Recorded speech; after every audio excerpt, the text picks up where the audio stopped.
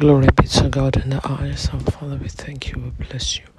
We appreciate you for all that you have done in the lives of this listener. From January, February, March, and April, May, June, and July, and August, and here we are in September. We thank you for all that you have done and what you're about to do this morning. We bless you and we appreciate you. In Jesus' name, this morning we pray for your mercy. Let your mercy rest upon us. We pray, O Lord, for new mercy. We pray for your abundant mercy, because you are plenteous in mercy. Father, forgive us all our iniquities, and everywhere we have come short of your glory. Everywhere we have taken you for granted, wash and purge us.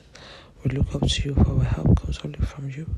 Lord, please don't shut out your heaven over us.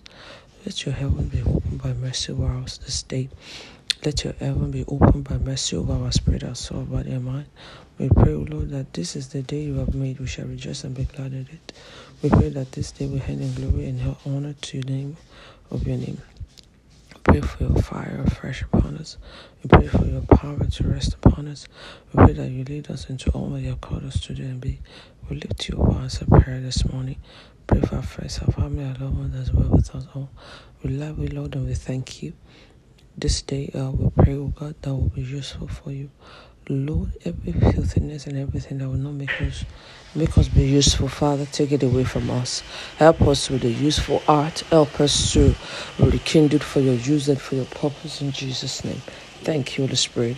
In Jesus' mighty name, amen. God bless you and have a wonderful weekend in Jesus' name. Amen.